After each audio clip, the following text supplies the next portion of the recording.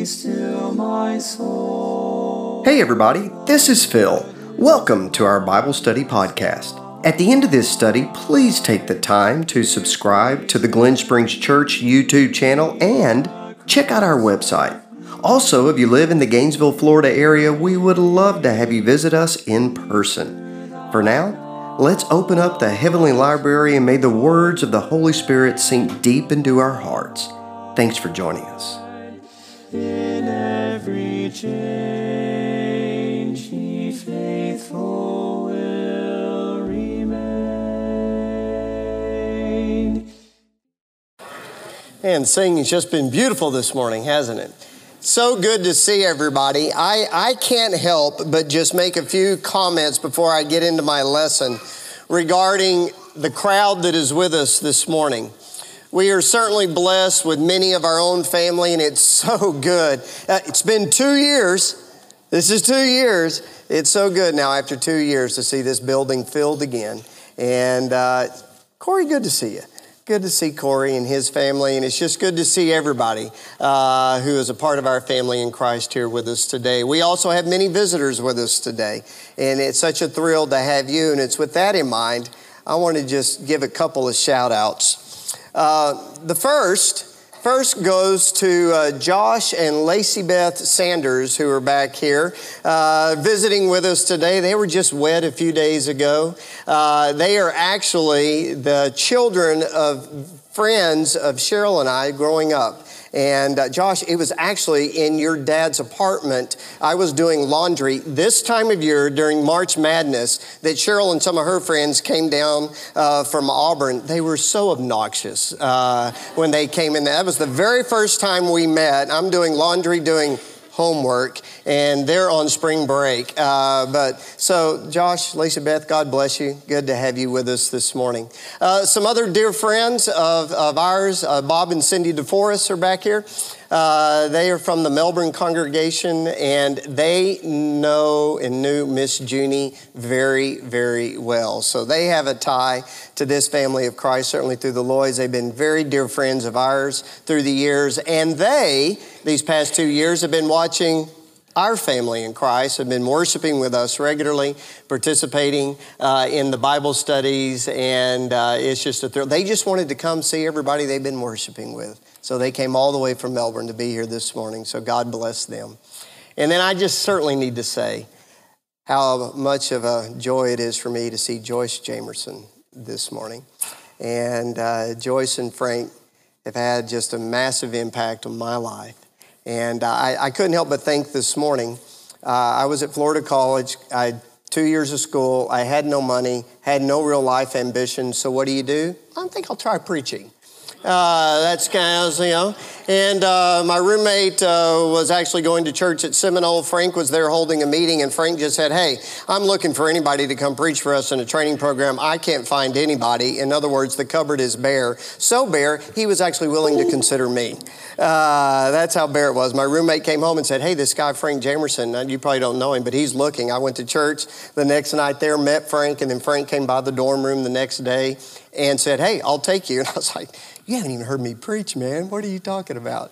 What was he thinking? And that may still be what Joyce is thinking. What was he thinking? But just means so much to us. So it's neat having all my worlds from many different times coming together this morning. What a blessing that is. And it's just a blessing to be in the family of God, isn't it?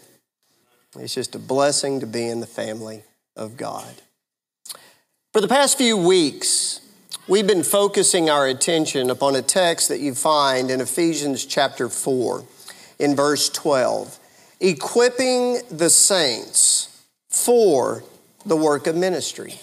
And we understand that this admonition from Paul was something that was to be shared with all the churches and with all Christians for all time, because that's what we do. It's one of the many things that we do when we come together as a family in Christ. We come together to equip one another, to give one another the tools that we need for holy and righteous living, to give ourselves the tools that we need to be evangelists, to be ambassadors, to be workers in the kingdom of God. For our Lord did not call us to just come and sit on a pew. He's called us to action. He's called us to take up arms and to fight in His kingdom. And so one of the things that we do is we equip one another to be ministers and servants. And so that's been the focus of our attention the past few weeks. It begins with humility, then it moves with compassion, and then it does great things. And this ministry relies upon a body like no other, a body that is filled with love and faith. In other words, every single one of us are in this wonderful work together. Today we're going to step aside from just the idea of the equipping and that initial focus. And I want us to look at what is the first mission field for all Christians. One of the conversations that Cheryl and I had when we decided, okay, we're going to go into this full-time preaching thing and this is really going to be our focus. We had to sit down and think really long and hard. How's this going to affect our children? I mean, what's the proverbial thought? What do you hear? Preacher kids. Look out for those preacher kids. We didn't really want to rear preacher kids in the way that sometimes people think about it. And one of the challenges that comes with ministry, no matter what ministry you're in, it's easy to be so caught up in the good work of ministry that you spend all your focus seeking to save the world and others, and you lose your own kids. That was not a sacrifice that we wanted to make. Granted, all children are going to have to make their own decisions. Every child has free will, and every child eventually is going to have to stand on their own faith. But I wanted to know, and Cheryl especially wanted to know for certain, that we gave it every ounce of energy we could to make sure our children came first. And I believe that's a biblical pattern. I believe the biblical pattern is for us to begin with our own faith, then the faith of our family, then reaching out. In Ephesians chapter 6 and in verses 1 and 2, the Apostle Paul gives instruction regarding this first mission field. And here's what he says. He says, Children, obey your parents in the Lord, for this is right. I want you to remember that phrase. Please remember that phrase. Children, obey your parents in the Lord. Parents who are guiding you in the Lord. Parents who are leading you in the Lord. Children, obey your parents in the Lord, for this is right. Honor your father and your mother. This is the first commandment with promise. In fact, if you think back to the Old Testament and you go back to the 10 commandments, that was one of the 10 commandments. Honor, and it was the reason was, listen to your parents, honor your parents, so that it may go well with you in the land. In other words, if you don't honor your parents, your life's going to be hard. There's a wonderful promise that comes with listening to godly parents. It is a commandment that offers a great promise. So Paul reiterates that here. That it may go well with you and that you may live long in the land. Fathers, do not provoke your children to anger, but bring them up in the discipline and the instruction of the Lord. It's your first mission field, parents. It's your first mission field. Now, let me just make a quick note before we get into the lesson. I realize everybody here doesn't have children. I realize that. And while this instruction here is specifically given to families, parents, and children, I want you to make sure you make the application to your own faith in those that you're influencing. Whether it's a spouse, if you're married, or if it's a grandparent to your grandchildren, or if you are single to just those around you. I want you to, because the same applications are going to apply. Many places that we could go to really preach this lesson and build on this instruction that Paul has given. But I'd like for us to emphasize this by going to a story in the Old Testament you have probably never heard before. Not because you're not a good Bible student and not because you haven't been listening to preaching your whole life. It's just one of those stories in Scripture that really doesn't get a lot of attention, but the guy in the story is probably one of the greatest fathers of all time. If you think back to your Old Testament history, you don't really go to King David to learn about being a good parent. Would that be fair? He may have been a guy after God's own heart, but let's just be honest. The guy struggled greatly with parenting. You don't even really need to go to Abraham. Probably not the best example. You probably don't even need to go to many of the patriarchs in the Old Testament. But there are some individuals that just jump out at you. One is Asaph. Asaph, the chief musician of Jesus. What's always said of Asaph and his descendants is that they were always walking with the Lord. And anytime there was a restoration, bringing the people back, no matter what the king was in the southern kingdom, it was the sons of Asaph who were leading the devotion. Boy, that guy was a great father. But here's another one. I want you to go to 2 Kings chapter 10. 2 Kings chapter 10. The historical context here is actually a very challenging and really it's a sad time in the history of Israel. We're in the northern kingdom now. If you know your Bible history, the northern kingdom is split from the southern kingdom, and they have had decades of horrendous leadership. And not just bad leadership, they've had the worst leadership that has ever been upon the earth. And I don't say that as a preacher exaggeration story. Ahab and Jezebel have been the king and the queen of the northern kingdom. That's bad. There's no kids today named Ahab that I know of, right? Nobody names their daughter Jezebel, probably for this reason, all right? You run away from it. Even if you're not a church-going person, you know those names, you know their wickedness. At this point in the story, they're gone. They've been killed.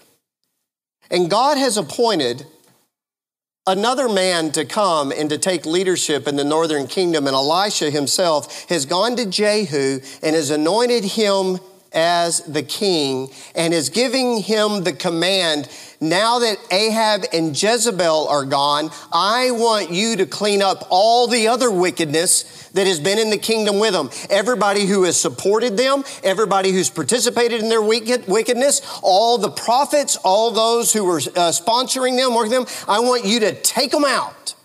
Clean it out. Clean out all the wickedness. And if you know anything about the history of Ahab and Jezebel, it was wicked. This brings us to our character. Verse 15, 2 Kings 10. And when he had departed from there, this is Jehu, who's been commissioned by the Lord.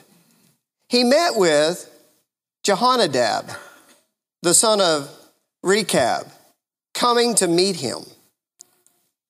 And he greeted him and he said to him, is your heart true to my heart as mine is to yours? And Jehonadab answered, it is. And Jehu said, if it is, give me your hand. So he gave him his hand, and Jehu took him up with him into the chariot, and he said, come with me and see my zeal for the Lord. You see the Lord's all capitalized in your text? That means what? Jehovah, the name of Jehovah. So he had him ride in his chariot, and when he came to Samaria, he struck down all who remained to Ahab in Samaria, till he had wiped them out, according to the word of the Lord that he spoke to Elijah. That's it. That's all you got of this guy. See why you hadn't heard of him? That's it? Oh. Now, is this a parenting lesson? Where are you going with this, all right? The rest of the story of Jehonadab is actually in Jeremiah. So I want you to go over now to Jeremiah chapter 35, all right? All we heard here is there was this guy named Jehonadab. He was commissioned by Jehu to ride with him, and it's as if Jehu says, all right, I want you to see something here. I want you specifically to see, I'm cleaning up the place. I'm following what the Lord said, and I'm going to clean up the place. That's it. When you get to Jeremiah 35, you really get the rest of the story. Now, this is 200 plus years later. And we're not in the northern kingdom anymore. This is actually the southern kingdom because the northern kingdom has already been taken away in Assyrian captivity. That northern kingdom, as you know it, is gone. What's kind of sad about Jehu, he started out real good. He didn't finish well, all right? If you remember your kings in your Bible class, all the faces around the borders and the wall, anybody have any of those? He had a frowny face, one of those. That was one. He was a bad king, right? He started out good, didn't stay there. Northern kingdom, all bad kings, eventually carried away in captivity. 250 years later, the history brings us now to the southern kingdom, which is wicked. In fact, so wicked, God has the Babylonians at their doorstep ready to come in and to take them away. Jehoiakim is the king, but he's barely the king on the throne because Judah is consumed with idolatry, selfishness, godliness, and pride, just like in the days of Ahab. And so God asked Jeremiah to do something crazy. He says, Jeremiah, I want you to go to the Rechabites. That would be what? The family of Jehonadab. And I want you to offer them to come to the temple and drink wine. What? Follow along in the story with me. We're in verse 5. So Jeremiah, I set before the Rechabites pitchers full of wine and cups, and I said to them, drink wine. But they answered, we will drink no wine. For Jonadab, the son of Rechab, our father, commanded us, you shall not drink wine, neither you nor your sons forever. You shall not build a house. You shall not sow seed. You shall not plant or have a vineyard, but you shall live in tents all your days, that you may live many days in the land where you sojourn. We've obeyed the voice of Jonadab, the son of Rechab, our father, in all that he commanded us, to drink no wine all our days. Ourselves, our wives, our sons, our daughters, we have not built houses to dwell in. We have no vineyard, no field, no seed, but we have lived in tents, and we have obeyed and done all that Jonadab, our father, commanded. But when Nebuchadnezzar, the king of Babylon, came up against the land, we said, come, let us go to Jerusalem for fear of the army of the Chaldeans and the army of the Syrians. So we are living in Jerusalem. Did you catch something there? Anybody know who your granddad is? Anybody, can you name your granddad? I probably can. But Papa John and Papa, that was their names, right? All right. Melvin Robertson, and John Dottie. I remember them. Can you name your great-granddad? I have to really think here. I know it was Baker and Foster Robertson. Can you name your great-granddad? How about your great-great-granddad? Whoa. Yeah, pretty good chance you never met them, Great-great-granddad? Generations. 200 plus years of generations. They knew Jonadab. And they listened to his wisdom.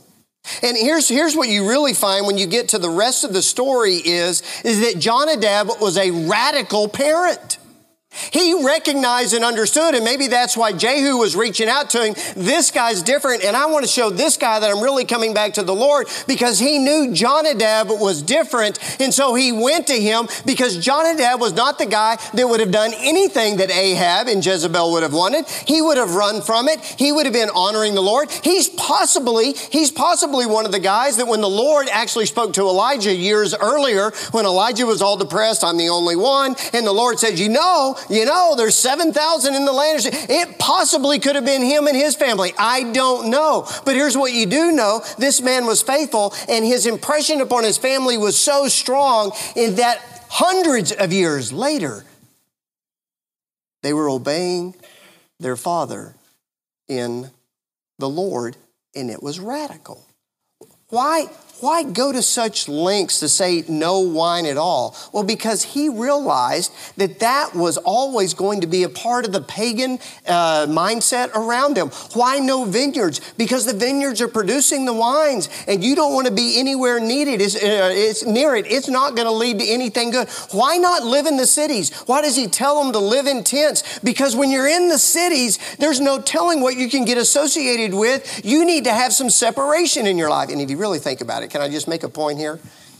Have you not noticed that more often than not in the rural communities, there seems to be more of a focus on God and conservative moral values than maybe sometimes in the cities? Just a point. Not going to harp on it. But Jonadab says, I've seen this, folks, and I'm telling you, you got to be radical. You got to be radical. Why now is God saying to Jeremiah, go get these radical folks and see if they're going to drink some wine? Why is he making this point now? Why is he going to this radical clan and saying, all right, see if they're going to drink it? Well, he knew they weren't going to drink it. Why do it now? Notice, if you would, a little later in the text in verses 12 and following. Then the word of the Lord came to Jeremiah. Thus says the Lord of hosts, the God of Israel, go and say to the people of Judah and the inhabitants of Jerusalem, will you not receive instruction and listen to my word, declares the Lord? Command Jonadab, the son of Rechab, the command that Jonadab, the son of Rechab, gave his sons to drink no wine has been kept. And they drunk none to this day, for they've obeyed their father's command. I have spoken to you persistently, to you, all my servants through my prophets, persistently saying, turn now every one of you from his evil way, amend your deeds, and do not go after the other gods to serve them, and that you may dwell in the land that I've given to your fathers. But you did not incline your ear to me. You see what God's doing? He's saying, would you look at these people? They've listened to their father. He was a radical teacher. He said, don't even drink any wine at all. Don't even live it. They listened to him. But you people won't listen to me, and I'm your father. And I'm not just any father. I'm your heavenly Father. Why won't you listen to me? In verse 18, after the Lord finishes his condemnation of the people, and Judah's headed to captivity too, right? Because of their wickedness. But to the house of the Rechabites, Jeremiah said, thus says the Lord of hosts, the God of Israel, because you've obeyed the command of Jonadab your father and have kept all his precepts and done all that he commanded you, therefore says the Lord of hosts, the God of Israel, Jonadab the son of Rechab shall never lack a man to stand before me. Isn't that a powerful testimony?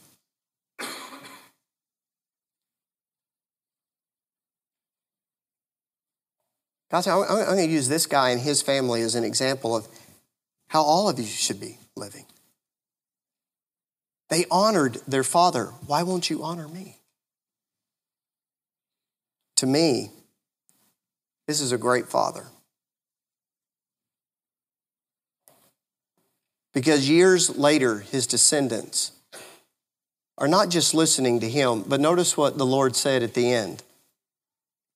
You're never going to lack anyone in your family serving me. I want to give you 4 applications to this lesson. This is for parents, all right? But if you don't have children, I want you to make an individual application. I think there's 4 lessons that you learn here from this great parent. Number 1 is this: be radical. Be radical. Anybody here have a dad who loved to make fun of you? Anybody have one of those dads? Oh man, my dad loved that. He loved to let you out in front of the school and yell at the top of his lungs, "I love you, boy." Loved it. He loved to yell when you get up to bat at a baseball game and you're all real nervous because it's a big game. He would yell, "Don't embarrass the family, son." My dad loved that stuff. He was weird. He was weird. I never did that, Gray, right? I never did it.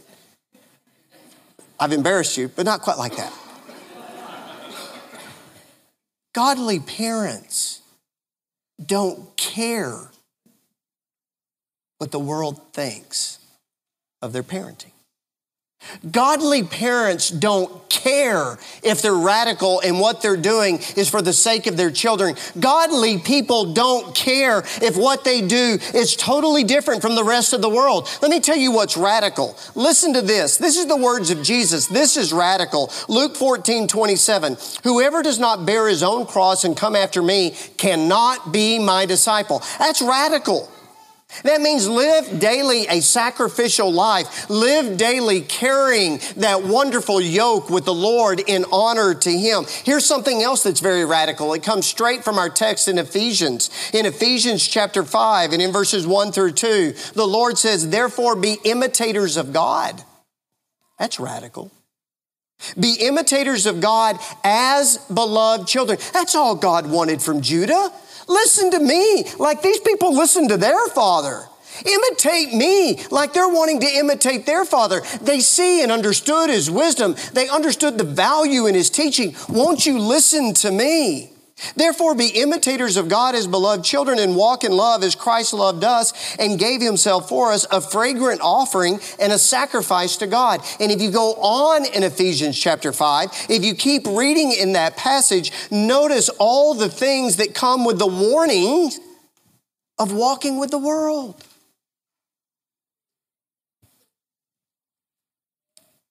Can I give you just a little opinion? Just real quick opinion. One of our biggest fears, I think, with our parenting today is we don't want our kids to feel left out. I get it. We don't want them to feel left out of the sports, left out of the activities, left out of all the associated. We don't, and I get it.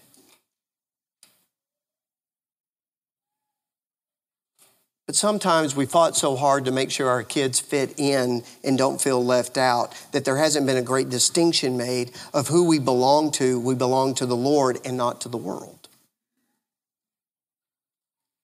Jonadab and his family, there was a clear distinction. Now, can we make a couple of points here that need to be made? Nowhere in God's word did it say, "Thou shalt not drink wine." So we might think, well, Jonadab just made it up. He went beyond the... And nowhere did it say you had to live in a tent the rest of your life. Jonadab just made it up. No, here's the point. He saw the dangers in those things. And so he decided to be radical to keep his family away from the dangers that could be associated with those things. And you know what? Your kids may go, "What?" Your friends may go, "What?" I mean, how crazy is it? How crazy is it that you made your kids get up for Bible class on a Sunday morning and it's spring break? What were you thinking? How crazy is it that when you're out of town, you not only look for a church, but you make that a part of your... How crazy is it that you make midweek Bible study a part of... How crazy is it that when it comes to church activities, how crazy is it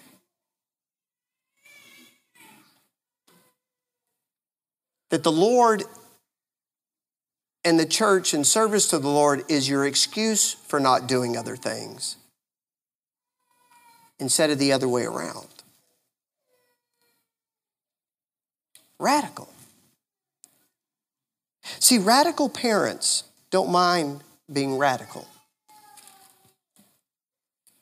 Because they understand what the Lord says when you listen to him through his servant Paul in 2 Corinthians 6. Get out from among them. Don't go near any wicked thing. Yeah, you got to be in the world, but clearly separate from the world. Second thing, don't be afraid to be radical. Secondly, be wise. You know, Jonadab was clear, no wine. No wine. You see, he could see what happens to that kind of activity. And radical parents have the ability to look ahead. One of my favorite proverbs is this, is Proverbs 3:26. Ponder the path of your feet and let all your ways be established. Well, it's very important to Cheryl and I. Hey, preaching's a great thing, but you know what? There's a path here. And it doesn't mean we're great examples of parents. But one of the greatest blessings that I had in our preacher training program when I moved to Dothan and I went straight to their house when I got there, and I lived with the Jamersons. They didn't really know me from Matt. Did y'all even talk to my mom? Or, no, what were they thinking? But I lived with Frank and Joyce for 6 weeks. I lived with Taft and Margie Tomley for 6 weeks, another one of the elders. I lived with John and Becky Haley for 6 weeks. All right. I lived with all the elders. And I got to see their families and how they function. I got to see how they lived. And it was a learning process. And I got to see their marriage and understand. And I learned from them. Here's where things can lead to. Here's where things you remember. And so what you learn, you know what? There is a reason that Christians are very cautious in the gray areas. You know, it really didn't say no. Yeah, but is it a wise thing to do? Is it a wise thing to do? I was in a meeting in a college town like ours, and ran into a friend that I'd known many years ago, and I said, hey, what brings you here? Oh, my daughter, she's going to school here. Oh, she is. Well, I said, she's going to be living with Christian friends? She goes, no. I said, oh. So she just moved, she got an apartment, she's gonna be near, no. And I kid you not, here's what she said. She goes, she's gonna live in the dorms. And I said, with friends? People, no, she's going potluck. And I'm like, really? She goes, yeah, every child needs to experience the dorms once in their life. And I was like, okay. Inside, I was like, what are you thinking? Now, that's just my opinion. But where's the wisdom in that? Where's the wisdom in putting your child in an environment that is going to be challenging every single moment of the day, to challenge their faith, to challenge their ethics, to challenge their morals? You surround yourself with good people. The Rechabites, descendants of Jonadab, years later said, you know what? That's pretty good advice. I know it's radical, but there's some wisdom in being separate. There's some wisdom in not drinking wine at all. Think through things. Anybody ever heard the old argument, where it may lead? That's not an obvious, well, okay, this settles it thing. But there is something to be said for where it might lead. That's fair. Jonadab had seen where things could lead. Be careful. So be wise. Be wise. Thirdly, be involved. Be involved. You know what's amazing about Jonadab is that twice his descendants are kind of brought forth as, you want to look at these guys. What are they doing? Well, they're serving the Lord. You may not have heard about them. You may not know about them. They may not be, but they're there and they're serving the Lord and they are involved. And what you found is they were highly involved in the lives of their families. You ever heard you can't choose your kids' friends? Well, that's only partly true. You can control their environment. Because like's going to attract like. And who they're attracted to is going to be not only a revelation of just who their associates are, but it's going to be a revelation of who they are. And we can control our environments to some degrees, can't we? We all know that principle. And so what we need to do is be involved in their lives. We need to be involved parents, involved in their teaching, involved in their training, involved in the molding of their heart. We need to be the ones who are instructing them and guiding them. Our nation has recently had all kinds of turmoil and argument over a recent law that was passed in Florida about what can we teach children 3rd grade and under. I get it. I understand all the political ramifications. I understand. But you know what? Who should be doing the most of the teaching and who should have most of the influence for a child, especially 3rd grade and under? Parents. Us. And that shouldn't end at the 3rd grade. In Bible times, the parents did the teaching. They did the training. They did the molding. They didn't always just send them off for somebody else to do it for them. And godly parents, can I just say something to all parents? We all make mistakes as parents. And a godly parent is never going to criticize another parent for making mistakes. You're going to say, how can I help you? And one of the greatest tools for me and Cheryl was that we got our children around every single one of you.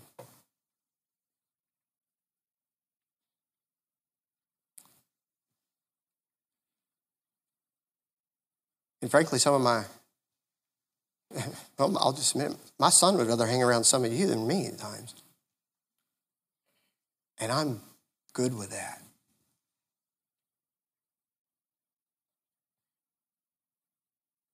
Because I'm involved and I know you're involved in their lives. This actually happens often, but I had a good friend come to me and said, hey, I'm really concerned about some of my daughter's friends. What do you suggest? I offered no criticism. Absolutely not. I said, let's work on this together. I'll share some ideas and I'll talk to some other people and we'll see what we can do. But parents never give up. They never give in. You're involved. And if we can put that on an application level, if you don't have kids, it's the same principle. Be involved with people who are involved with you. And then number 4, this is what was amazing with Jonadab. Now, I like to confess, I'm not sure exactly how to do this one, but this guy had it. Be radical, be wise, be involved, be valuable to your children. Somehow the descendants of this man 250 years later saw value in his teaching and his instruction. I think what you find when you find parents who are really seeking to rear their children in the Lord and bring them up in the admonition of the Lord is that they've done well in teaching their children value. Here's what's really valuable. Here's what's really important. We'd gone to a leadership dinner once, and we heard Cal Ripken speak. Cal Ripken, man. All you older people out there in my generation, that was the man, the Iron Horse. I remember he spoke and everything else, and it was okay. He was good. He was still Cal Ripken. That was so cool. But before he actually spoke, a gospel preacher was introduced who used to actually play in the major leagues but was converted to Christ, Lindy McDaniel, and he was still a faithful gospel preacher, and he was just acknowledged by the crowd, and everybody said, kind of say, hey, he sat back down, and then everybody listened to Cal Ripken, and at the end of the dinner, I looked over to Greg and said, you want to go meet Cal? He goes, no, I want to go meet Lindy. I was like, somebody just pour Gatorade all over me. I have won the Super Bowl. This is the greatest moment ever. Because Lindy McDaniel was the guy all of us would want to meet. The value of godly people. The value of godly service. The value of heavenly riches over earthly riches. That's what you teach. And Jonadab got that across. So much so that his descendants years later were saying, you know what? Our father gave this instruction, and we see some value in that. Proverbs often begin with, my son, listen to me. And the reason that's so important is a godly father offers the wisdom of the Father. And that's why it's so valuable. Parenting's not for sissies, is it? It ain't easy. But I tell you what, with the church, the Lord has given us wonderful tools, wonderful people, wonderful instruction that can help us in that first mission field. Let's take advantage of it.